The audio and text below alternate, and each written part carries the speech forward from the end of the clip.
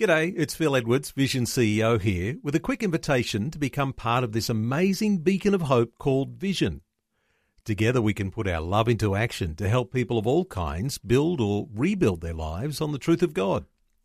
Please consider the part you can play during our upcoming Visionathon appeal, remembering that it's your support that makes Vision possible, including this podcast. Life, culture and current events from a biblical perspective. 2020 on Vision. Charles Newington, a special welcome back to 2020. Good morning, Neil. Well, we're almost there, Charles. Saturday is on the way, a couple of days, and we'll be standing there at the polling booth and casting our ballot. There is a race towards the line. There's been a tightening of poll numbers. The excitement is gathering, and this is a significant election and perhaps the most important election ever. Give us your insights, your reflections on this race towards the line. Well, the first thing that comes to mind is that others may also share my reflection or my thoughts about the fact that it seems like the leaders of the major parties seem to follow each other around the country. You know, they seem to be in the same place at the same time. And that dawned on me that it was because of the marginals, because they realise that there are some key seats that they really have to win, and that those are the same seats, and so they tend to sort of follow the same sort of track. But now, as we come down to the line, the messaging is getting down to the things that they feel are those final things they can say to shift the few percent here, there, and everywhere. And Bill Shorten's going back to Blacktown to channel Gough Whitlam's message that it's time. And I must say, I can't get Bob Hawke's comment to Norm Gunston out of my mind. You may remember that little bit of footage where Norm Gunston finds himself standing right in right place at the right time. Yes, and Bob says, "Not now, Norm." Yeah. And I would say to people too, "It's not now." Not now, Norm. It's not now. It's time for a change. But that's what Bill Shorten's doing. He's really appealing to younger voters particularly, and he's saying this is a moment, we've got to get rid of the old guard and bring in something new like Gough Whitlam did. And, of course, it was unfundable idealism of Gough's, and he emptied the piggy bank and left the country in a very difficult position that took years and years to sort out. But on the other hand, the Prime Minister is wanting to encourage people that this is about aspiration, it's about home ownership, and it is a bit sad that it's taken such a long time to try to put some kind of screws on what's happening in the economy that makes home ownership such a major issue for young people these days. It's so relatively expensive to when their parents were buying homes, but it is a key issue. He's saying to the nation, it's not a time to change to a government that says, give me all your money and I'll solve all your problems. But the problem is they never run the country well and they never solve the problems, but they still spend the money. That's his quote. And unfortunately, that is the record, isn't it? The record is that so often that the idealism is just unfundable. Let's talk about government and problem solving, Charles, because, as a Christian, we know we have faith in God and we believe that as governments are submitted to God, then nations can flourish. For the atheist, the person who doesn't give time to talk about God, the government really becomes their only hope. And really, that hope is what we might even call hopelessness. But what are your thoughts about this idea that, you've got to get the right government in place to solve all the problems? Yeah, you've nailed it, Neil, because if you do away with God, there's still a need for a final authority. And in practical terms, that comes down to the government. And if God's not in the mix, then who's finally responsible and who's going to shape the future? And the government says, "Oh, we will," or the various parties say, "We will." But there are some great statements about politics. One is that politics is the art of compromise, and the other one is that politics is the art of the possible. And I prefer that one, that it's the art of the possible. And it's often, however, the debate raises idealism. It sort of gives people some sort of idealistic vision. Everybody says they want a party that gives a sense of vision for the future. But that vision has to be deeply grounded in reality. Idealism must submit to the real world of numbers. And of course, this courting of minorities and this idea of, and you talk about ideals, other people might call that a utopian sort of an ethos, the idea that we can make the perfect world. We'll build the perfect world if we just get the right government in place. That doesn't necessarily work. It never works. In fact, it's a sure indicator of a disaster just down the road. Because there are so many factors to be considered. And so what we're looking for people with a track record of being able to keep an economy in balance and able to be responsive to the kind of issues that sometimes just steamroller a nation. Sometimes it's global issues that, like the GFC and things like that. It's times like that you need people that can make the right decisions. And, for instance, what Kevin Rudd decided to do at the time, the pink bats thing, that was his response to crisis. And we have to be mindful of the fact that we want a government that is a steady hand in difficult times, because they come. There's a certain sense, isn't there, Charles, that if you don't have a faith in the eternal God, you somehow or other create God in humanity's image, and that usually looks like a government. And usually looks like a rise of an authoritarian state, because not everybody will always agree that one person is going to be the one who ought to have all the answers and lead us all. But this idea of governments being like a god, what are your thoughts? I'm reminded of what happened when Moses was up the mountain receiving the Ten Commandments. He was up there quite a long time, and people came to the conclusion that he was looking for ideas or something, and that God didn't exist. So they said, let's make a God. And you recall what happened, the way they, out of the fire, says his brother Aaron, sort of miraculously came this bull, Yes. And that's an example, isn't it? Its bull came out of their fire.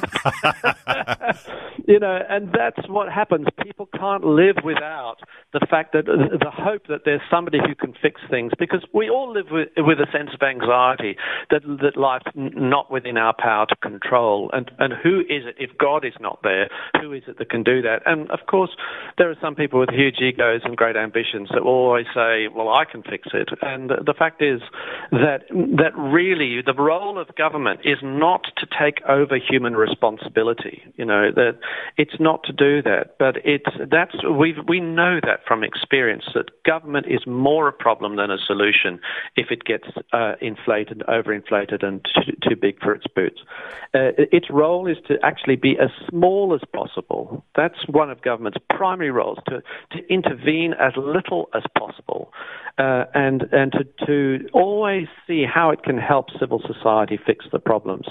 So that the moment it starts getting involved in education, we start finding propagandism, or we start finding the politicization of education, and that's true about everywhere else.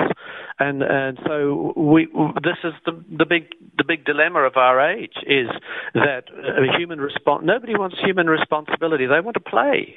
Lots of people just want to play. They want a government that will look after the shop while they party. But when the party's over, they come back, the shop's empty, it's been sold, and there's a dozer parked outside with a motor running.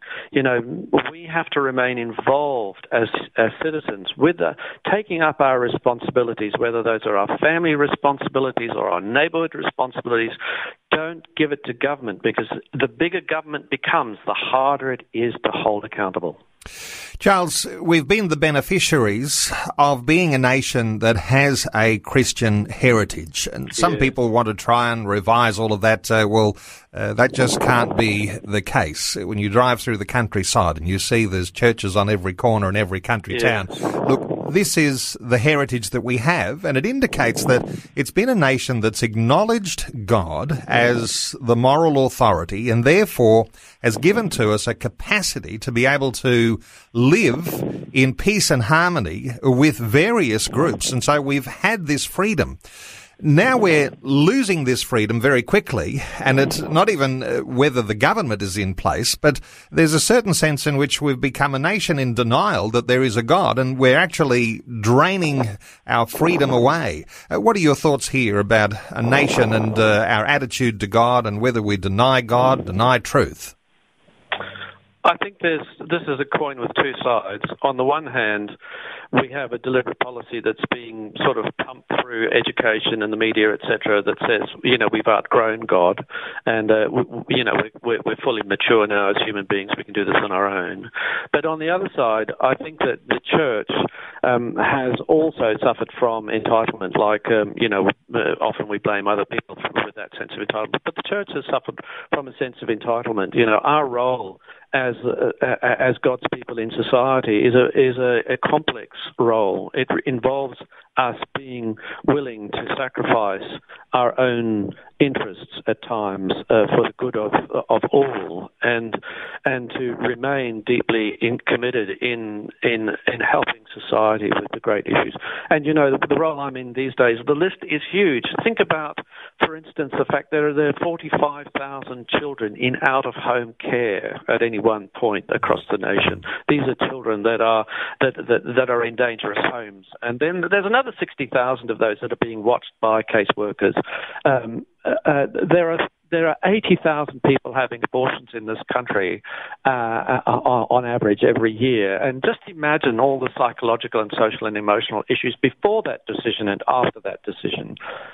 It goes on and on and on. There are just so many issues in society that call us as the Christian community to see that the Christian faith is not about how comfortable and how well air-conditioned our churches are, but it's about how engaged the Christian community is in caring in the love and name of Jesus.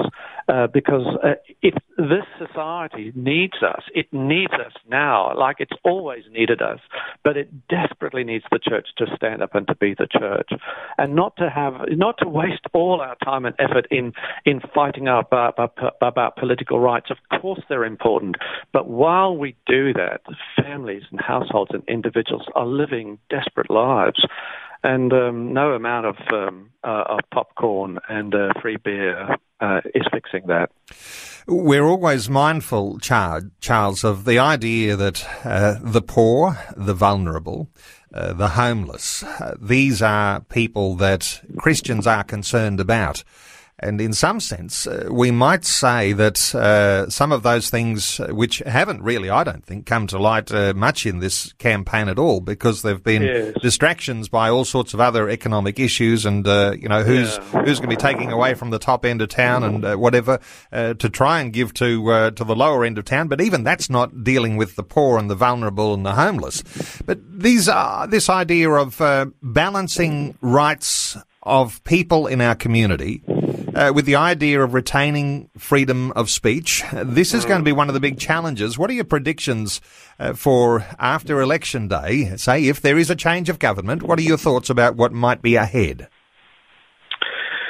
Well, the Labour Party has been very clear about the fact that it intends to change the Sex Discrimination Act and to remove the exemptions that have protected Christian and faith-based schools and institutions. And no amount of that's a strong position that they're holding, and that is. I don't think that they realise quite what a groundswell there is across the nation on this matter of freedom of speech and freedom of religion, though. These things the populace have been awakened. When you look at the response, like to Alan Jones's articles about Israel Folau, 2.3 million people checked his articles out. 10,000 people made personal comments. 53,000 people have liked Izzy Folau's page. These are big numbers. It's like something is being awakened, and so I think that we face, things are not going away. These issues are going to be very much in play, and it's going to be. it's going to be interesting times, as they say. Well, Charles, there are a number of wonderful organisations like Family Voice Australia who have some guides for people who are wondering, how do I understand the issues? And I keep hearing these sorts of conversations about a Christian position on the biggest issues facing the nation. And I know that on your website, familyvoice.org.au, there'll be some evaluation there of what the parties are actually coming to the table with so far as their policies go. There are a number of others as well, but let me point people today to familyvoice.org.au to be able to check out some of the evaluation that your organisation's been able to put together. Charles, thank you so much for your great commentary in the lead up to the election. Next week, no doubt, we'll be talking about what happened on election day, and I do look forward to that conversation as well. Please, God. But just appreciate you. Last week at this time, and reminding listeners that we had a conversation about the long march through the institutions and the challenging things that have been gripping the nation as a result of those sorts of expressions. And those conversations that can be listened to on a podcast, it might be worthwhile having a listen in if you're wondering about what's going on. But Charles Newington, thank you so much for taking some time to share your thoughts and your heart with us once again today on 2020. Thank you, Neil. Before you go, thanks for listening. There's lots more great audio on demand, or you can listen to us live at visionradio.org.au. And remember, Vision is listener supported. Your donation, large or small, will help us continue connecting faith to life for hundreds of thousands of people across Australia and around the world. Learn more or donate today at visionradio.org.au.